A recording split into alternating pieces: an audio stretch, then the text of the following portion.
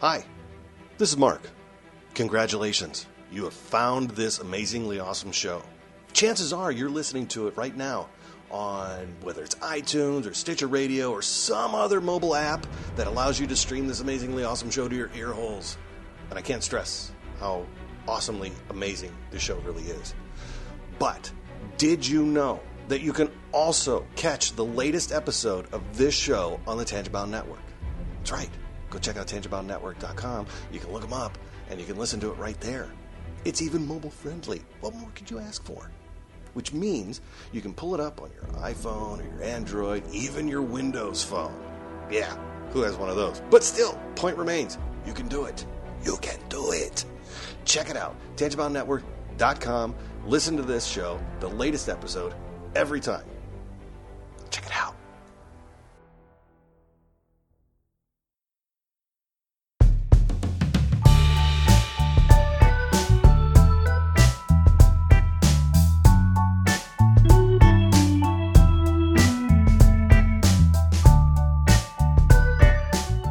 Hello, everybody. This is the MLBeers podcast with your hosts, Andrew Sherman and Philip Corwin. Philip, how you doing today? I'm doing all right, man. How are you doing? I'm doing pretty well. It is Masters Week, which I'm, really happy to watch Tiger Woods get back into it. But, of course, this isn't about golf. It's about baseball. And baseball-wise, it's been, the past 2 weeks have been good, got that nice little break and then just try to watch every game that I could. But besides all that, I've been doing well, just been kicking back, laying back, and trying to enjoy everything before the AA season starts for next week. How about yourself? Oh, yeah, just staying completely busy all the time between the two jobs right now, the brewery and the other job. So really don't get many days off, which, I can't complain, and it's been fun. So we're creeping up closer and closer to that opening day. Yeah, the opening day that you're going to have in hopefully May, right? Yeah, that's the plan. Awesome.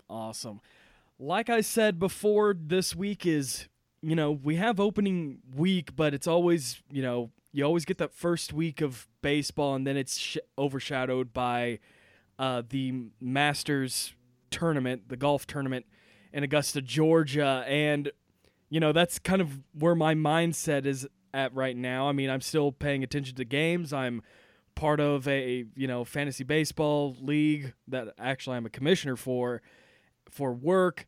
And it's actually, it's been fun watching the games. It's been fun paying attention to what's going on. We'll talk, we'll kind of talk about that in a couple of minutes. Of course, we're going to be talking about what's been going on with your brewery later on in the show and what we're having to drink for tonight's episode. But of course, first of all, we got to get through kind of the smaller things first. So we got to talk about any, recent injuries and signings. And my, oh my, the list that was created for the notable injuries list is pretty dang long. And like I said to Phil earlier before we started, 32 notable players are injured at the moment. Some of them are day-to-day. Some of them are out for a couple months. Actually, some on the list here actually have to have Tommy John surgery really, really early in the season. So instead of going through all, 32, we're just going to give you kind of the highlighted ones that we think I think has been a big part of their team. So Justin Turner, he actually fractured his wrist, and he's out for a month. I remember that we were talking about the playoff preview that he broke his wrist. He actually fractured his wrist, and he's out for a month. Steven Souza Jr. is out until May for a strained pectoral muscle. Like I said, Ian Kinsler is on the 10-day DL for a groin injury and really hindered my fantasy baseball team. But then again, we're only in an 8-team league, so I can find a replacement real quick. Anthony Schwarzak is out for a little bit because he has a strained oblique, and he actually his first outing with the Mets was really good, and then he just got that. Greg Bird, he had ankle surgery mid-March, so he's dealing with that. Jared Eckhoff has a strained lat. Pat Neshek, strained shoulder. Joe Musgrove, a strained shoulder as well.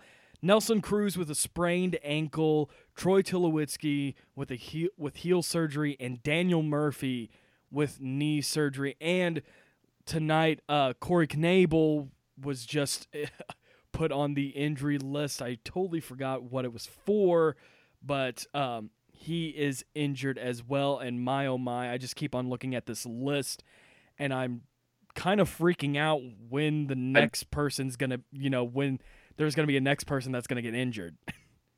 There is a notable one that you missed, and that would be Salvador Perez out for 6 to 8 weeks.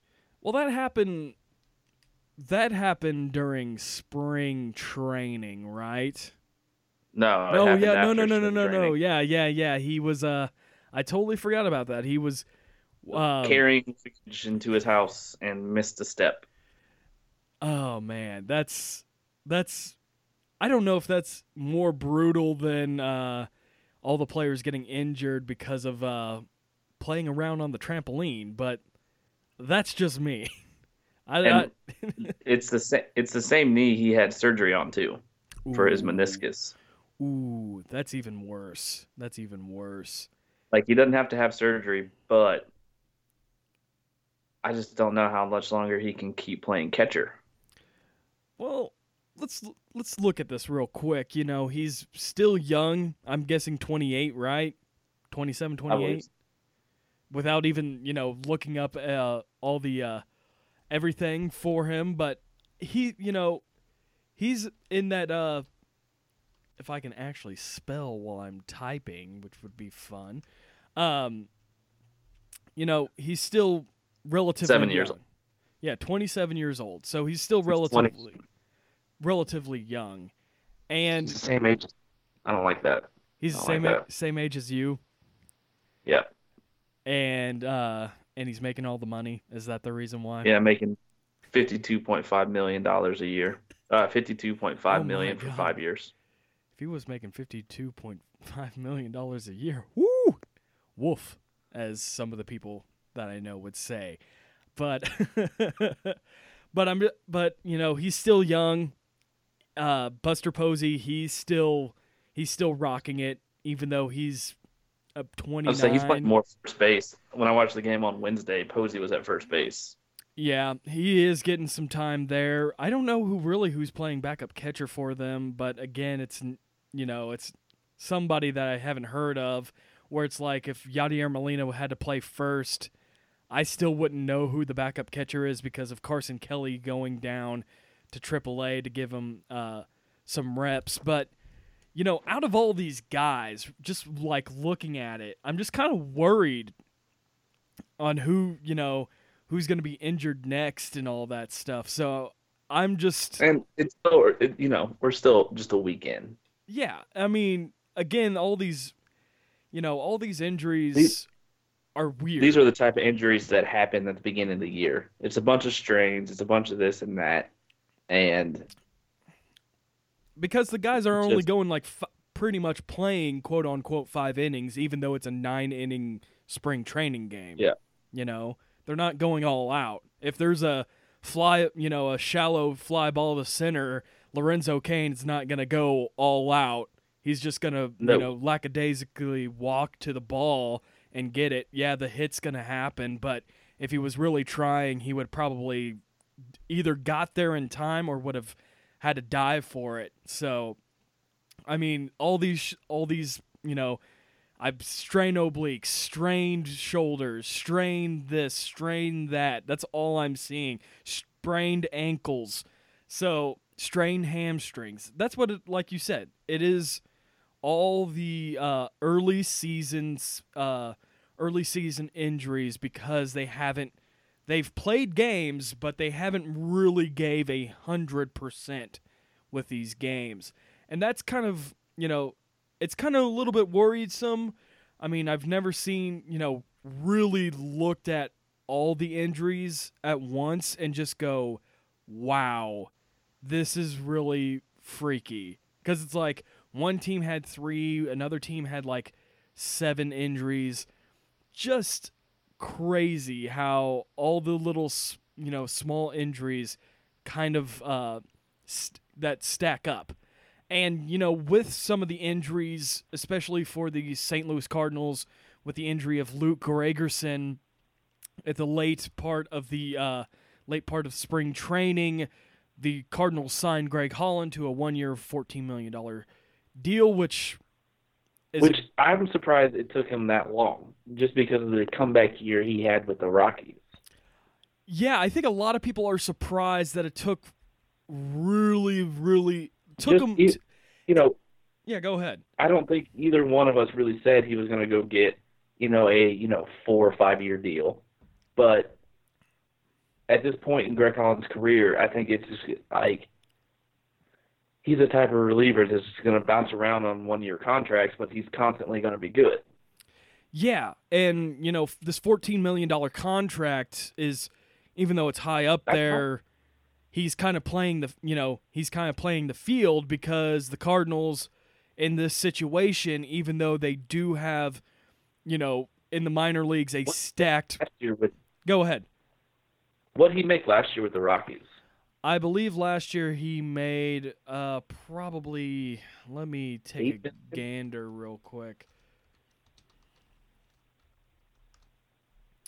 If this will, here we go. MLB.com. Oh, nice. So he actually made $7 million last year. Okay, so he doubled his payday. Yeah, because, again, he was playing the field because since Luke Gregerson was injured, and there's really nobody in the St. Louis Cardinals bullpen to really be that shutdown closer, they had to go get, somebody, and he was like, if you want me to be on the team, you got to pay up. And that's what happened. Instead of getting that $7 million like he did last year, he got $14 million. And yes, all you Cardinals fans out there, even including me, yes, we have Dominic Leone and we have Bud Norris, but those guys really don't, even though their numbers are good, they don't really scare me as much. You got to have that name recognition, and usually that puts the fear into people. And another signing, since we kind of comes full circle in a way, since we did talk about Greg Holland. What's up? Let me look at something real quick. If it will load. Okay. I just want to see last year. Holland was really good. Yeah.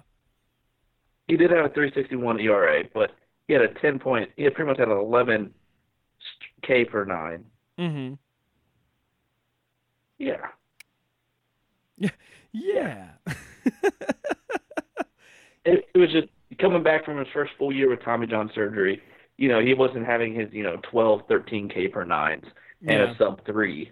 But the Cardinals, he got what he needed, and the Cardinals got a good bullpen out of it now. Yeah, I think with the signing of Greg Holland, and then once Luke Gregerson gets back, definitely will bring a bolster to the bullpen. But it's been a little bit shaky. I know you can't win every game with the bullpen unless you were the 2015 Royals, but it's been a little bit shaky from the games that I've watched.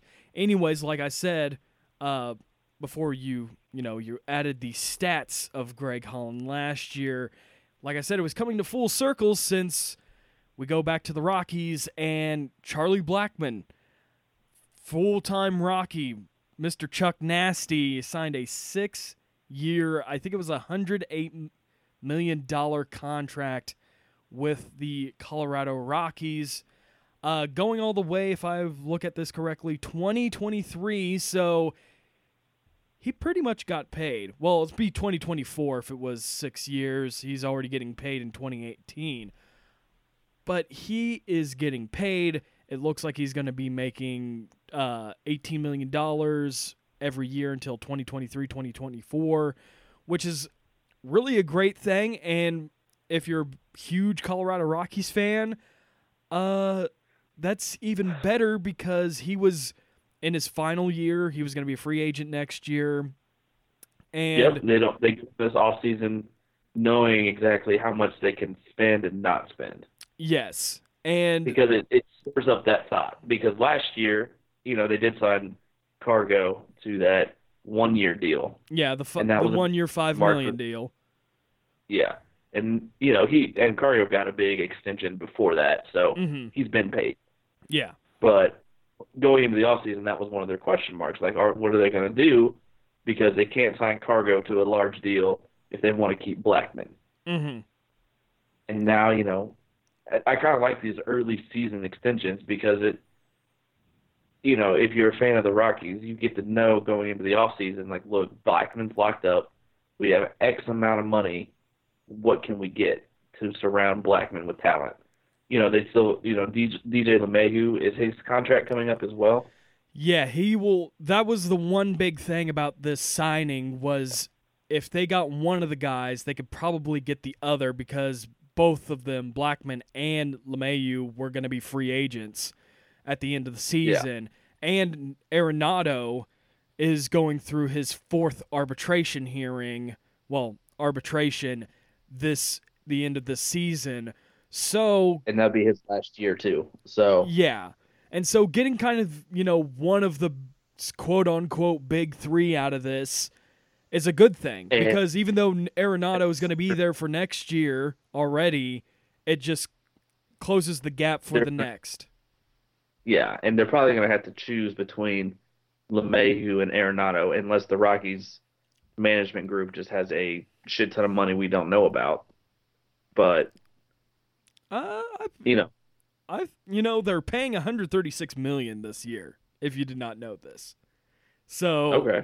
They do have, quote unquote, the money per se, but definitely if they had, you want to keep it. If I'm them, if I'm a Rockies fan, DJ LeMahieu, he's so solid. They're all 3 solid, man. Yeah, I know, but Arenado and Blackman are more of like the staple faces of the Rockies. Mm-hmm. LeMahieu is kind of the underthought. Mm-hmm. So if he leaves, I don't think the fans will be as devastated, per se. Like the casual fan. Yeah. Casual fan, which would not be as devastated if Arenado leaves, then, casual fans, all hell breaks loose. Yeah.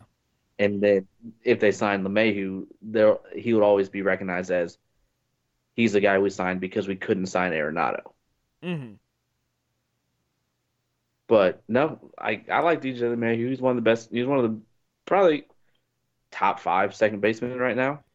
He's definitely, out of every media outlet you listen to about baseball, he's definitely an underrated player because he plays for the Rockies. They don't get a lot of media attention until they're really, really bad or they're really, really good, like last year.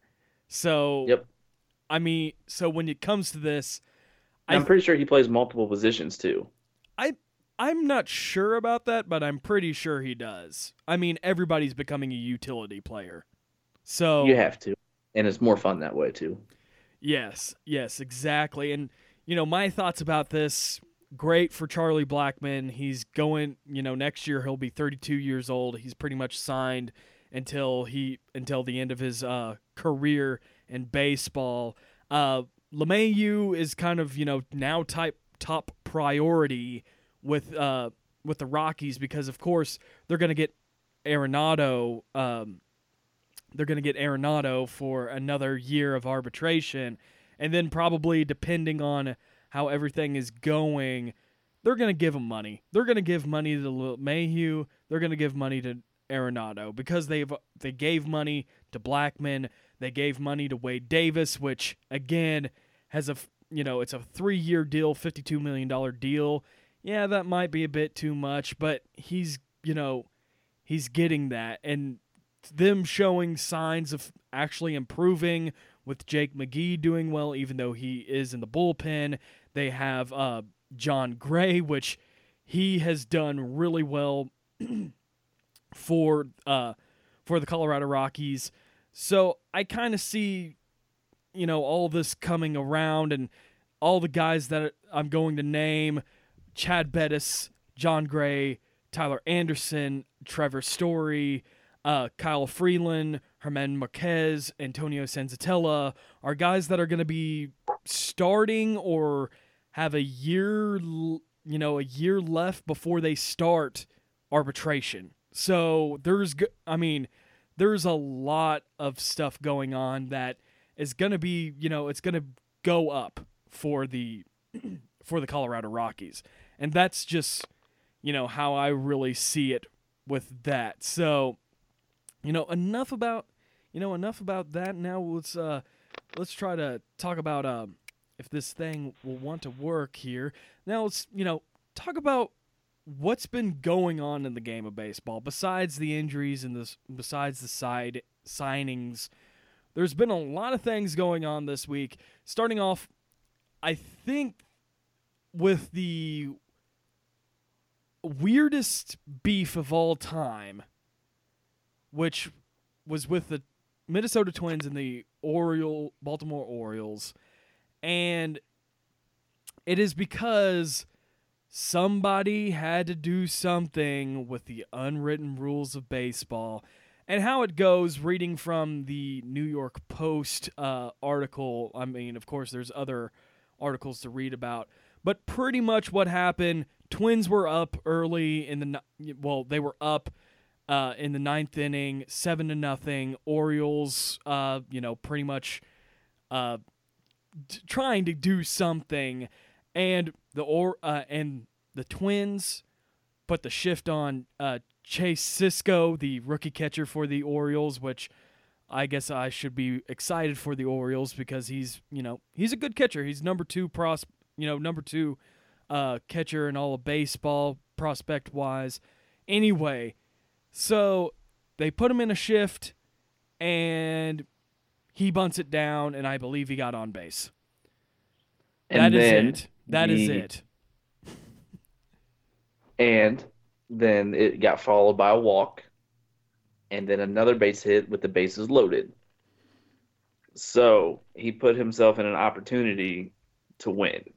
Mm-hmm. And the whole unwritten rule of, the pitcher has a one-hit shutout. You don't want to be cheap and get a base hit. But if the other team is giving you the left side of the field, do it. You take. It's simple. Because the last time I checked, you're playing the game to win, right? From my last readings of baseball, yes. Like, it would have, if it was the bottom of the ninth, 2 outs, and the pitcher had a no-hitter going, I might be a little jaded, depending on the score. Yeah, and if I can go, if that situation, it's bottom of the ninth, 2 outs, and it's a 1 or 2 run game, it doesn't matter. You do whatever it is. What you do, if the team's giving it to you or the third baseman's playing back, you take what they're giving you. Yeah. And that's that. That's not your fault. You're putting your team in an opportunity by putting yourself on base to win the game. Yeah. And last time I checked, you play the game to win. I know I just said that, but it is like a whole unwritten rules. Like they're funny. They're questionable. They're funny and, like you said, questionable, and I get it. But at the same time, it shouldn't be made a big deal about it ever. Yeah, and I have to agree with that. And the reason why is, like you said, if it was a no-hitter, bottom of the ninth, which it was actually, bottom of the ninth, 1 out, it was a one hit shutout. I mean, if you're supposed to keep it in check, why go in the shift in the bottom of the ninth? You know, I'd rather play steadfast, not give anybody an open opportunity. Maybe go into the shift early, but if you've been paying attention to where he's been hitting, even though yes, it is an early part of the season, but you could still get your scouting reports from spring training and all that stuff.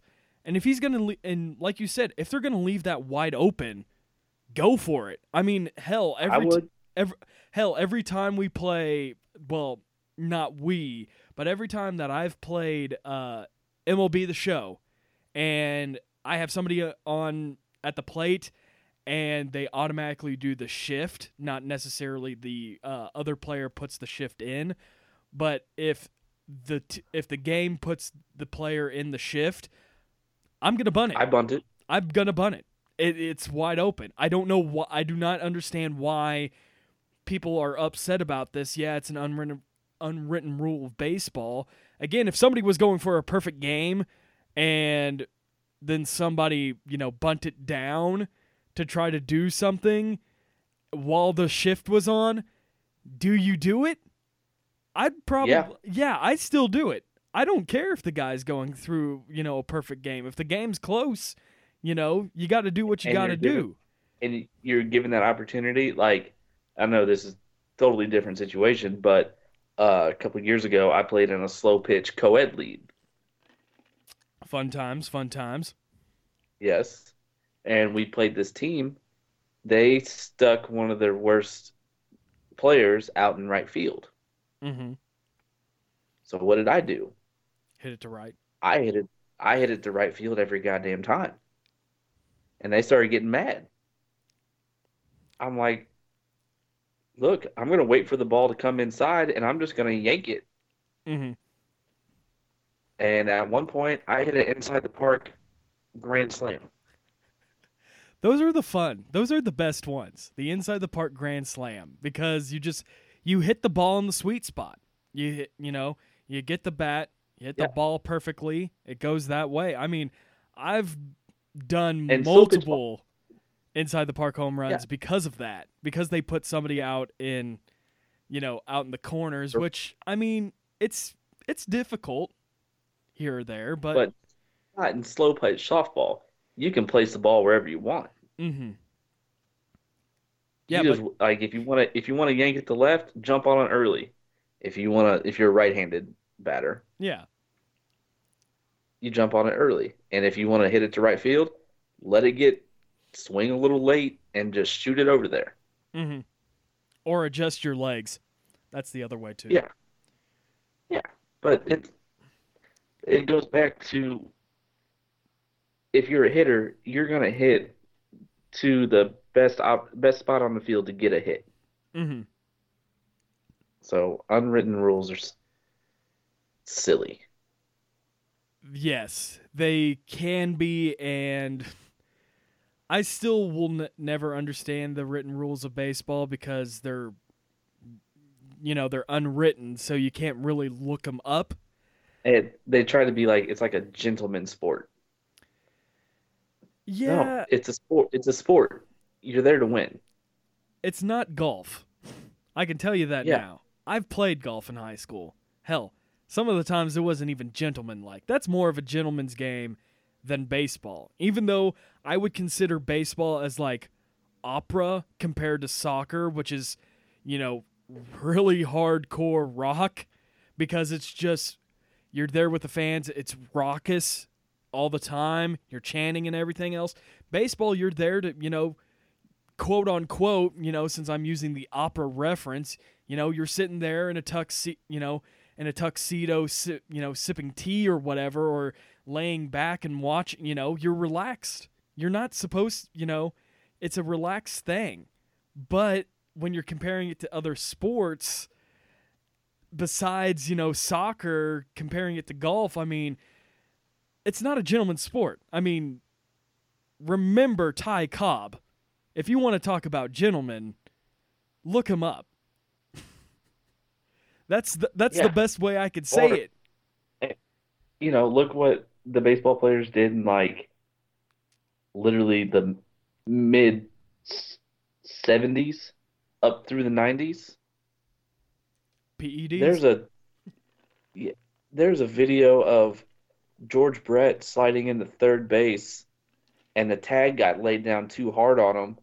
And next thing you know, he pops up from the slide and just takes down the Yankee third baseman in the playoffs and starts beating him. And they fun separate, times. and nobody got ejected. Fun times. Literally, nobody was ejected. They're just like, be cool, stop. I thought you were gonna say he tried to spike somebody, and I was like, yeah, just look up Ty Cobb. Yeah, He spikes up. He spikes up legit, and I mean, the game could be dirty, and that's why unwritten rules of baseball again are goofy because of how everything truly is sometimes. But and we've spent too much time on it.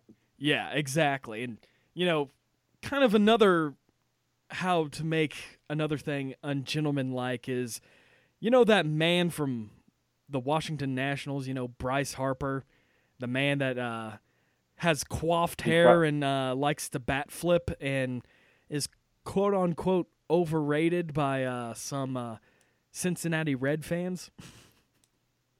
So this week, instant regret. Yeah, instant regret. That is perfect. Instant regret.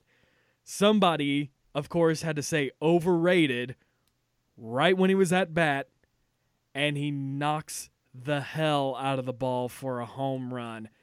And I would get it if the guy was like maybe a divisional rival, but this was in Cincinnati. You don't have the best starting pitching.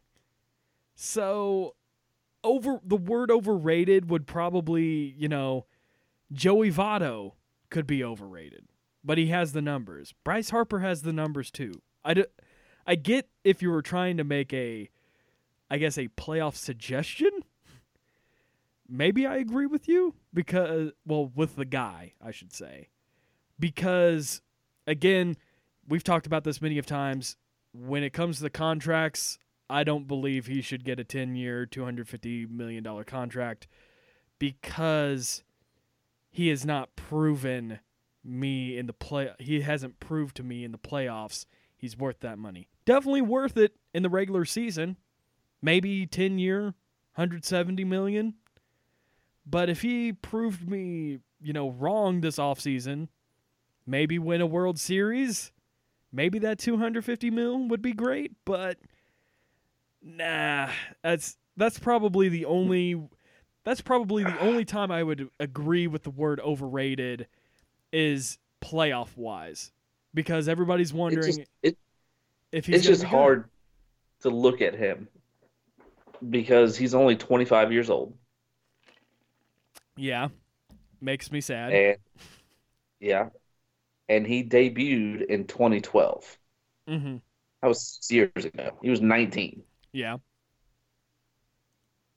That 19-year-old season, he hit 270 with 22 home runs. Mm-hmm. Take a look at what he did last year. He was hurt, so he only played 111 games. Mm-hmm. But still hit 319 with 29 home runs. Yeah. That's after he had a terrible year in 2016 where he hit 243. Mm-hmm. But a lot of speculation that he was injured most of the season. Yeah, I remember that they were saying he was playing with a bum leg right into the because playoffs. he came off a season where he hit 330 with 42 home runs. Mm-hmm. Season before that, he hit 273 with 13 home runs, but he only with 13 home runs, but he only played 100 games because, again, hurt. Mm-hmm. So I don't think he's worth the $250 million, but if he has another really good productive year, and he's only going to be 26 years old, so theoretically he's just now hitting his prime years. You pay the man 175 to 190 million. Yeah, I could see that. I could definitely see that. But over the 200 mil mark is just difficult for me. But then again, Yeah, and in 6 games he already hit 4 home runs this year. Yeah, so. he's doing pretty well. Want to hear these early season numbers? Yeah, go ahead. 4 home runs. Okay. A 31% base on ball rate. Okay. A 6.9 K rate. Nice. 333, 517, and an even 1,000 slash line. And a 253 WRC plus. Oh, I love that stat. That WRC plus. It's a great stat. But I'm just, I'm just not appalled. I just applaud him for having a 31 walk rate and a 6.9 K rate when he's usually averaging, give or take, his total average with Fangraphs is 20.3. Yep. And a 14.1 walk rate, so. Always been a high strikeout guy. But, again, you would think as he gets, it's hard to argue because he's already been in the league for 6 goddamn years. But he's only 25. I know. Stop bringing it up. So I'm already feeling it. So if he signs another 6-year deal, he's only 32. Mm-hmm. So he could get 2 big paydays. Yes, he could. Don't make me think about this, Phil. Theoretically, he could get 2 big paydays, especially if he brings down that strikeout rate. Mm-hmm. Because you know about the whole strikeout rate thing. Nobody cares about strikeouts anymore. It's not a big deal like it was back in the day. We're kind of a dying breed of caring about players not striking out. Don't strike out. Just don't strike out. Put the ball in play and make the defense make a play. Yeah. It's not that hard. Oh, it's hard. Don't get me wrong. It's hard. Mm-hmm. But don't settle for a strikeout. Mm-hmm. I would much rather watch them settle for a ground out or a fly out where literally anything could happen. Mm-hmm. Routinely, do they get out? Yes. But, again, you made the defense make a play. You put the ball in play, and that definitely helps his case of having a higher BABIP per se, but, I mean, that's all I got. That's all I got with Bryce Harper. So, besides Bryce Harper having overrated home runs, Giancarlo Stanton made his Yankee debut, which I believe he had 2 home runs, 4 RBIs in his debut. In his home debut, he went 0 for 5, platinum sombrero. But the guy is still hitting the crap out of the ball. Let me get the numbers up here real quick if I can actually spell Stanton, which sometimes it is very difficult for me to write. While you do that, we could talk about why Aaron Judge had to play center field. Yeah, go right on ahead if you already know that. Well, if you guys don't know, the Yankees have hit the injury bug between Ellsbury, Clinton Frazier, and Aaron Hicks. Mm-hmm. So Yankees manager Aaron Boone had to get a little creative. Mm-hmm. And Aaron Judge did take some reps in center field during spring training. So the natural thing was, hey, Judge, you're playing center field. Nice. And that game, he only played 1 game there, and he only made 1 play in the 2nd inning. Whoop, whoop. Made it, and he never got another ball hit to him. They were afraid. They were afraid that if they hit the ball to him, he was somehow going to hit the ball back and hit a home run. All in that same play. Yeah. Kidding.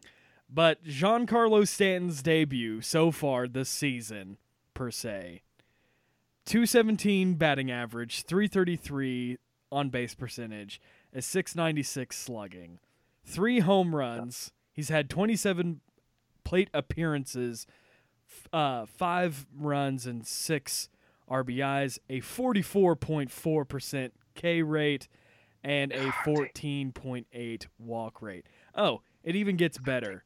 So he has had officially 5 hits this season. He's had officially 3 of them have been home runs. 3 of them have been home runs. 2 of them have been doubles. So there you go. And that reminds me of Lucas Duda last year. Doubles machine. 95 hits, 30 home runs. Oh man, that's so almost crazy. A third of his hits were home runs. You know what's even a crazier stat about this? And I know this is way too early for the season, but out of those 5 hits, he's had 12 strikeouts. Just a refresher of what happened last year with Giancarlo Stanton. He had 168 hits to 163 strikeouts. So, yeah, I know it hurts. It hurts. So he hasn't hit a single all year, right? No, it's been 2 doubles, 3 home runs. All right. So when do you think he will hit his first single? I'm going to say Saturday. I don't even know if the Yankees play Saturday. I'm just going to say Saturday, just for the matter of fact. It's got to happen sooner or later. My hot take, he won't hit a single until May, 2nd week of May. Oh, man. Definitely have to watch that now. I definitely have to watch my one of my fantasy players because he has Giancarlo Stanton on his team. So just doubles and home runs and strikeouts. He currently is making, if I just do the numbers real quick in my head, he is currently making 4 points with doubles, 12 points with home runs, 5 points for runs, and I believe 12 points for RBIs. He's making points. Don't get me wrong. It's just the ridiculousness of having 12 strikeouts already. And a platinum sombrero. Not a golden, because that's 4 strikeouts. 5, the platinum sombrero. Beyond that, beyond just hitting home runs and everything else, opening day, the White Sox and Matt Davidson, the White Sox tied the opening day home run record in the MLB, and Matt Davidson became, I believe, the 3rd or 4th person to hit 3 home runs on opening day. So that's a pretty cool feat, even though the sad thing is to you, Phil, that it was against your Royals. So that had to be... Because the bullpen, again, has fallen apart for the Royals so far this season because they were up 5-0 at one point in that game. Yes, they were, actually. And then they got shelled in the 4th. I watched that game. Pretty bad. Pretty bad. Yeah. So we don't have to talk about it very much. Yeah, I mean, there's nothing. I mean, besides being the 6 home run record, it's cool, but you kind of see this, if this is going to happen more often, which I kind of see it going to happen, with these power sluggers, we could see it broken one of these upcoming years if, all the chips fall correctly, but who knows? But the chips didn't fall correctly for Marlins man and the Miami Marlins. I was about to say the Florida Marlins because it is their 25th anniversary this year for the Marlins organization. But 2 things dealing with the Marlins. The Marlins and the Cubs, 2nd game of the season, 17 innings. As the game said, it went 5 hours and 18 minutes.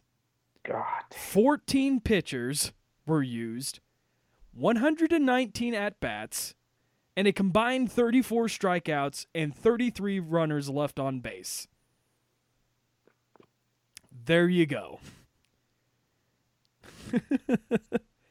It's just insane. If you weren't expecting excitement in the in Miami, there you go. The first week of everything going on besides the Marlins man thing that I'll get into a moment. Yeah. Fun times in Miami, right? Yeah. But, you know, you kind of look at this, oh, they beat the Chicago Cubs. Great. It took them, 5 hours and It took them almost 2 games to beat them for 1. Yes. I can officially I could say that with confidence because I've worked, doing pitch clock. I can confidently say that was 2 games in 1. And especially, they go 17 innings. They almost had one more inning to play 2 full games. But still, that was kind of one of the exciting things. Again, going back to the Marlins with Marlins man. He won't be a Marlins man anymore, Phil. He needs a new team.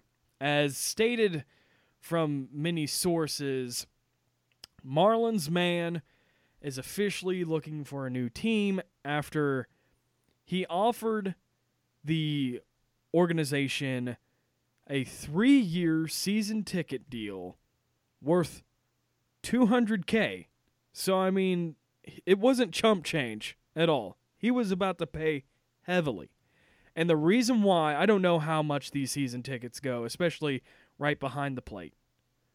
But I guess they go for a higher price. Because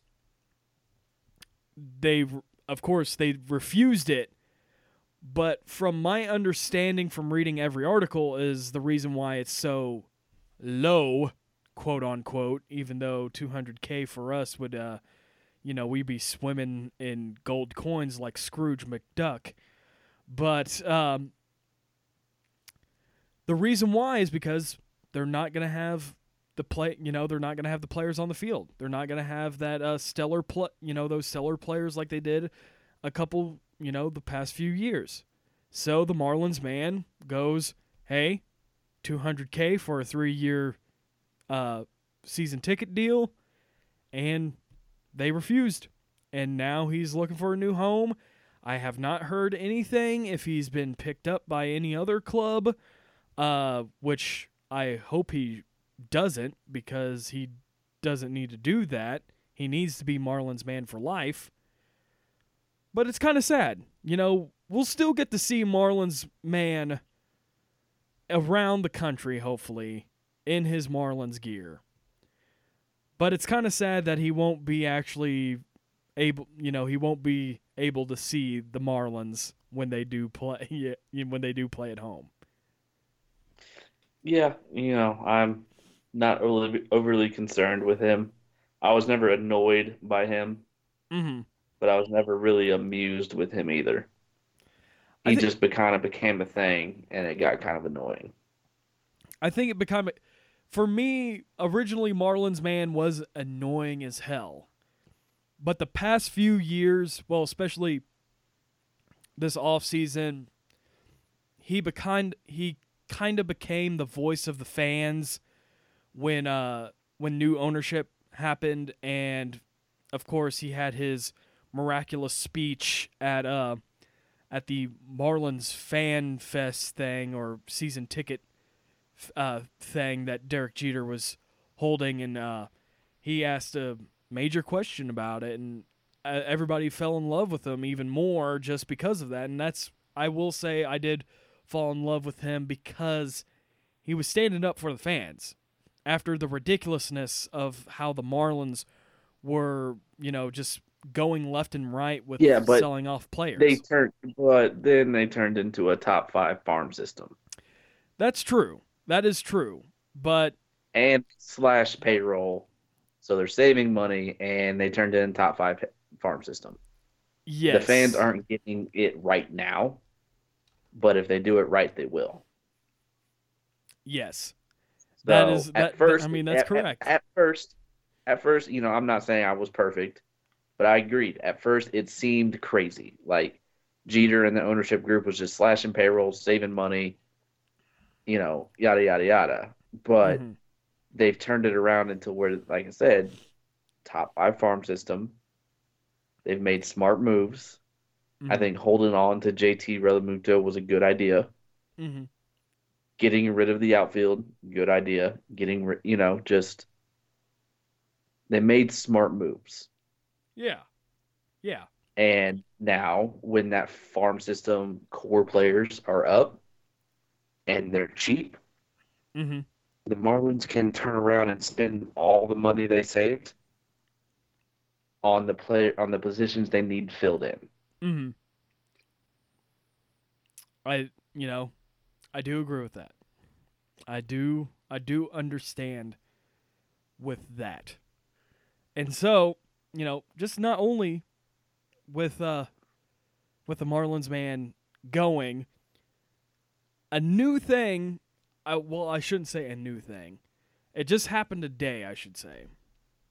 That James Paxton of the Seattle Mariners became acquainted with a eagle in today's home opener for the Seattle Mariners, as an eagle was supposed to fly around and do the whole patriotic thing at the home opener, but instead became friends with James Paxton and tried to land on his shoulder. It was a And he's pretty nonchalant about it too. yeah, he didn't disrespect the bird or anything. He wasn't trying to, fling him around, like try to get off of me.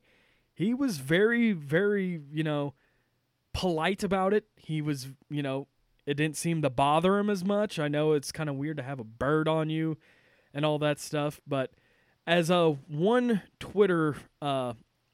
person on Twitter said that, sorry Canada, we take James Paxton from you. He's been bequeathed by an eagle, which gains him automatic citizenship into the United States. So I'm okay with that. I'm ready for him to be in be part of the Team USA and the WBC in a couple years. So I'm ready for that. And he's a good pitcher. So, I mean, I don't know how he did today. I see that the Seattle Mariners did lose, but it didn't seem like it hindered him at all. And that's kind of it with everything with what's going on around the league. That's been kind of crazy for opening week. Besides, we could be way too early to look at the standings. I mean, oh my God, Pittsburgh is in the lead in the National League Central with a 5-1 record. Oh my God. But we won't do anything of that because, again, it's way too early. We're not like ESPN or CBS Sports where we want to make way too early top 25 rankings for college basketball next year. And it's just like, dude, you have Kansas as number 1. Kansas is going to suck. Even though if you are Kansas fans out there, I pray for you every day that you'll see the light and not become a Kansas fan. But that's just me. So anyway, enough of that. Enough of baseball. Now it's time for the second portion of the MLBeers podcast, the second part of the name, the beers section of the podcast. And Phil, I have to ask you first, what are you drinking tonight? Tonight, I'm drinking I'll call it a baseball beer. Okay. It's out of Louisville, Kentucky. It's called Against the Grain. Okay. And it is called a beer. Extra American Pale Ale. It is And called a beer. The description says, "Come at me, bro. When you're looking for something Yes. hoppy, a beer is here. When you want something light and refreshing, grab a beer. Mm-hmm. Like when you're hung up on something local, go for a beer. Or if you just need one to the dome, crush a beer. Whatever you need, we got a beer for you. You mad, bro? I like the marketing. I truly enjoy the marketing with that. The fact that it's called a beer. A I like beer. Because I'm trying to look for it just by a beer. And of course, I get Luke Bryan's drink a beer. So, Uh, yeah. they make a really good. They make a IPA with Citra hops, Mm-hmm. and it's called Citra Ass Down. I'm liking these names. I truly am enjoying the names. Their can art's really cool. They come in 4-pack, 16-ounce cans. Nice. Nothing wrong with that. I enjoy it. I enjoy it. I truly do. For me, is that everything? I should ask. Oh yeah, I should yeah, ask. yeah. For me, what I'm having is, since I do enjoy the Masters tournament, I've been eating a lot of pimento cheese sandwiches and enjoying a couple, I shouldn't say cocktails, because really I don't have one tonight, which sucks. But I am drinking an Arnold Palmer, which is half tea, half lemonade, which is definitely goes well with pimento cheese sandwiches, because pimento cheese is god dang weird. It is weird.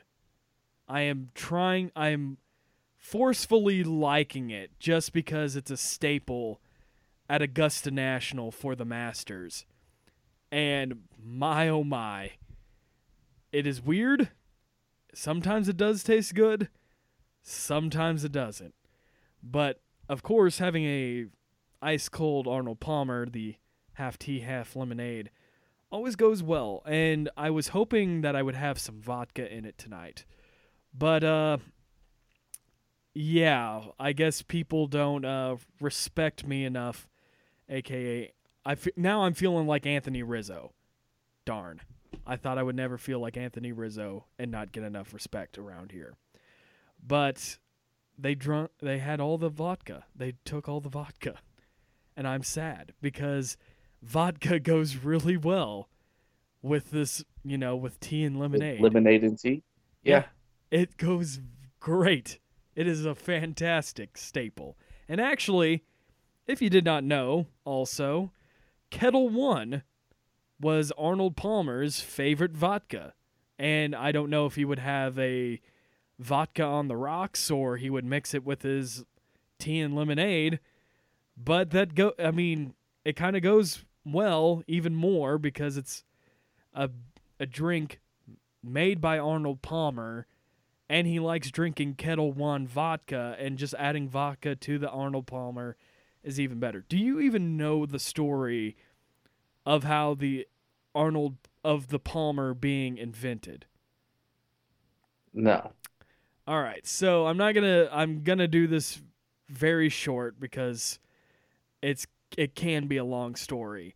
Anyways, at the 1963 U.S. Open at Cherry Hills Country Club in Pennsylvania, he was finishing, I believe, the final round of the tournament, and he won the tournament. But it was so hot, he was feeling, he needed a drink of something. And so after he finished the round, after he carded, he went to, I think, inside the clubhouse, and the first thing that he saw was a thing of lemonade and a thing of tea, and he mixed it together, and that's how the Arnold Palmer was born. It's very simple, and I'm pretty sure people have done it before him, but it became a staple with him. After once you have somebody with a superstar status do something, of course you're going to name it after them. So, that's how it became a thing. And then, of course, people would have Arnold Palmer's with vodka in it or whatever. It's a pretty dang good drink. And like I said, I wish I had some alcohol in mine, but I'm very disappointed that I don't for this. Before I ask you a question about your brewery, because there's a lot of things going on with that, you brought up that your beer is very baseball-like. And recently, I saw on the Instagrams that if I can find it, I cannot remember who makes the beer, but it is called Clayton Kershaw hops. It is a beer that is, if this thing wants to work with me. It is from Arrow Lodge Brewing Company, and it's called Clayton Kerhop. And it is, if it wants to tell me what the hell it is a double IPA made with Citra and Amarillo hops. And the cans are really, really cool. The cans, for all you baseball fans, know what the Los Angeles Dodgers flying baseball logo is. It says Dodgers, and then there's a flying baseball with, showing that it's the vapors and all that stuff. The logo has Clayton right on top of the K, and the Kerr hop is in the Dodgers script, and the baseball is a hop. Another cool thing about the logo is that it's just not one color of can. They have it in a blue, they have it in a white, and they have it in a gray can. Nothing's different about each of those cans. It's just the way that they made it is really cool. So That is pretty cool. So that's why I was just like, oh my God. You brought up the, your beer, and I was like, oh my God, this is what it's all about. The Clayton Kerr hop. And I was like, oh man, it looks delicious, to be honest with you. I don't know if you can get it in Missouri. I don't know how everything goes with Probably not. with Arrow Lodge Brewing, because when I looked at one thing, it didn't tell me their location.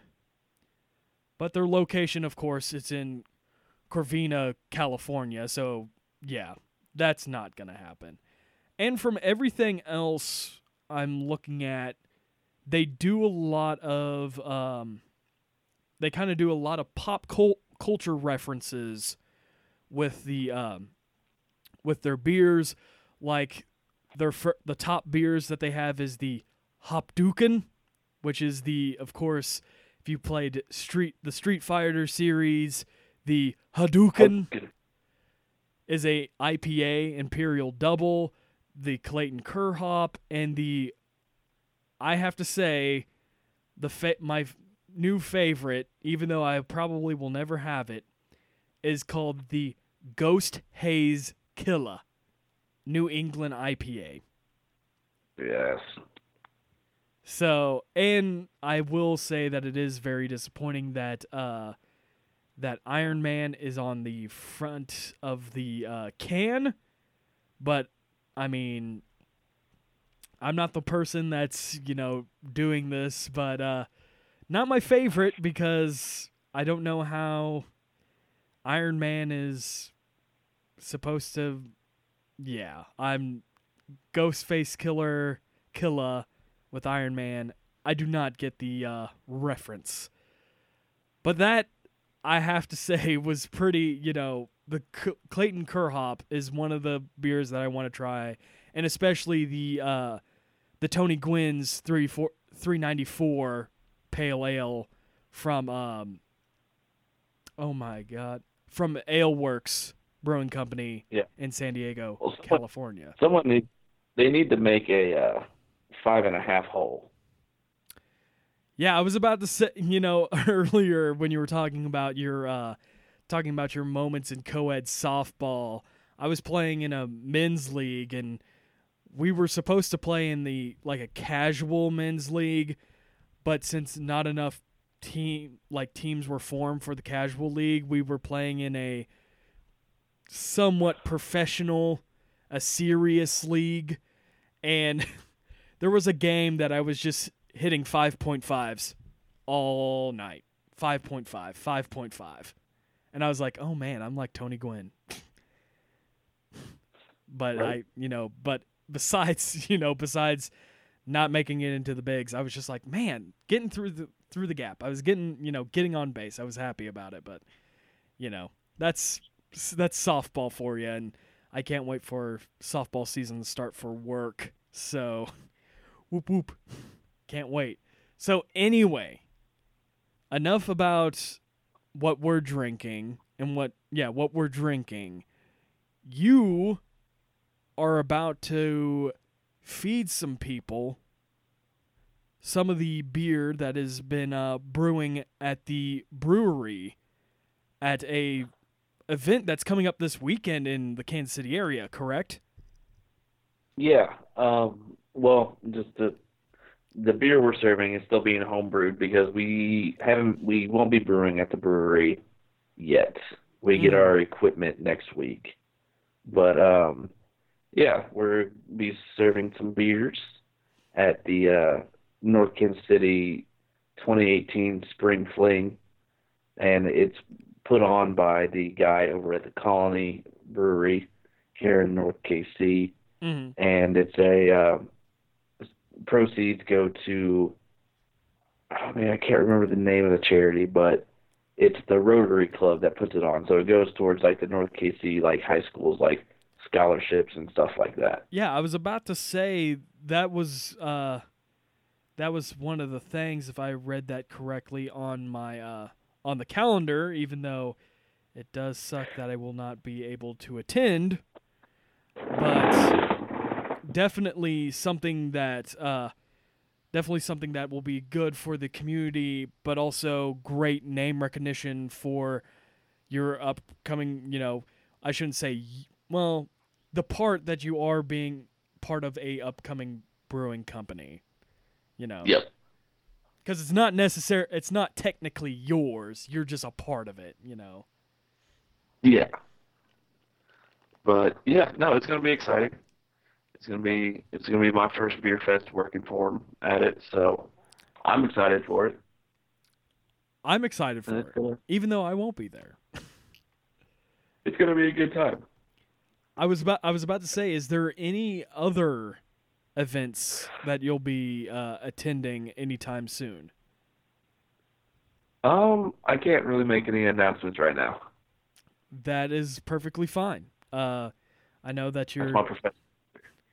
I was about to say you're probably down with a legal binding contract, so you can't really say much. No, I can't say it until I could say it, but then I don't want to say it, and then we not go. So there are events coming up. We got something in the works for May. We got something in the works for June, and then later in the year as well in August and October and September. So we got festivals coming up, but not going to say anything until they're concrete. Until they're official. Understandable. I'm guessing there'll be a bunch of flights for me. Yeah, you can pay for them. I mean, you already paid for some of my flights anyways. I finally cleaned my truck. Yeah. Cleaned my truck today. What? Wait, you finally cleaned your truck? Yeah. So you just let it sit there? Yeah. You're a trooper. You're a trooper. I'll tell you that now. Finally a nice day. It was like 60 degrees. And then it's going to be 38 degrees tomorrow. Understandable. It's going to be in the 40s again here. I can't believe it took you 2 weeks, 3 weeks. Something like that.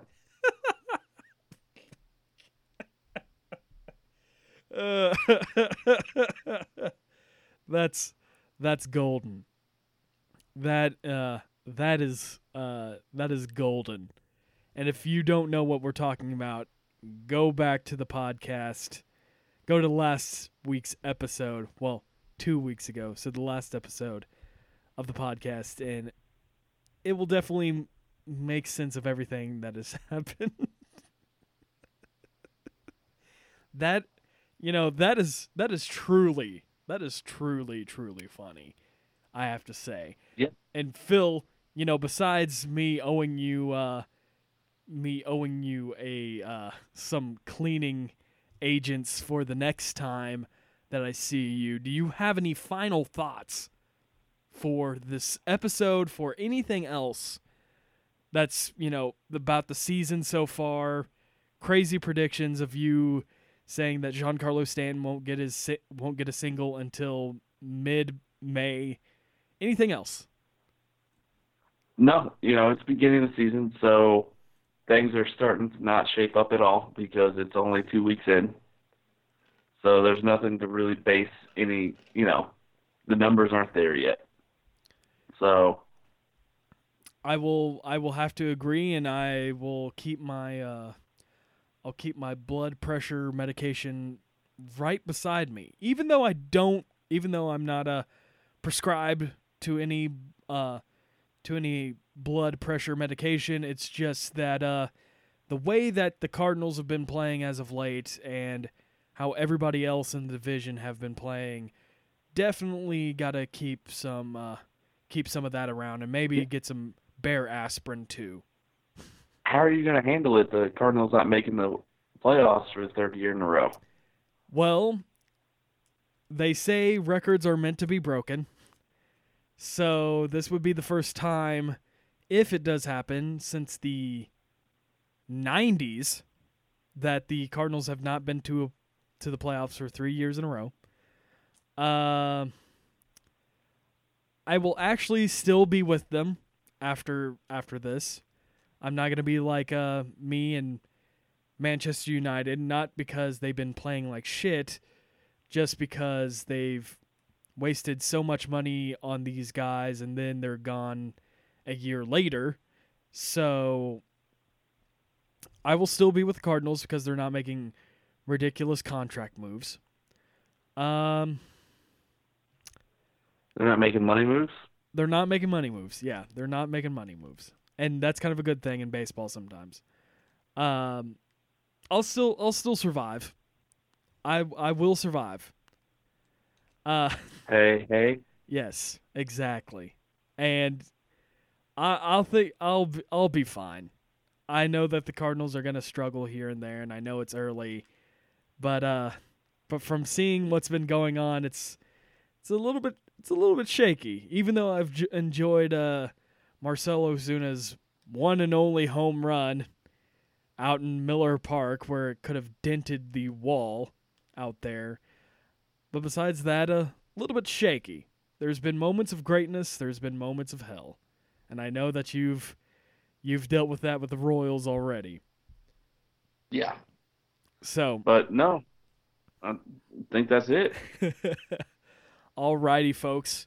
So that is going to do it for this week's episode of the MLBeers podcast.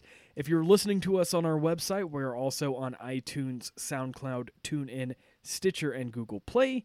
If you did or did not hear before our podcast started, we are part of the Tangent Bound Network, which has a plethora of, podcasts pertaining to each genre, to pop culture, comic books, any niche that goes on. I know, Phil, that one of your favorite podcasts, the Salty Language podcast, is on our network, and you were recently on one of their shows, the Enthusiast shows, correct? Yes, it was. So if you guys want to scroll back on their episodes and take a listen, I know Tony and Brian have been going at it for like 7 years. So they're on like episode like 340 something. Yeah, a remarkable feat for any podcast. Yes. So I would take a listen to them, and I was gonna say something, but it's late and I forgot what I was gonna say.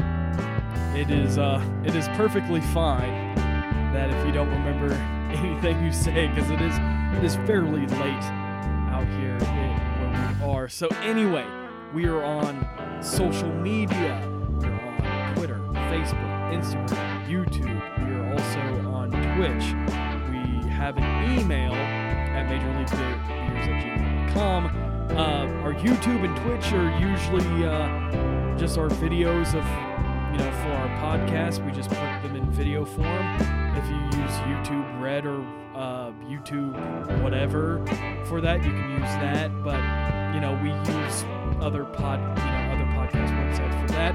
And Twitch, I am, whenever I do have the time to do something, I've been busy with a plethora of things. Not only getting ready for the AA season, I've been working more at the TV station, and I've been trying to get my car legalized. So a lot of things have been happening in my world. And like I said, if you want to contact us, our email is at majorleaguebeers@gmail.com. We also have ways for you to contact us individually. My Twitter is RealAWS13, and Phil is yours. At BillPhil816.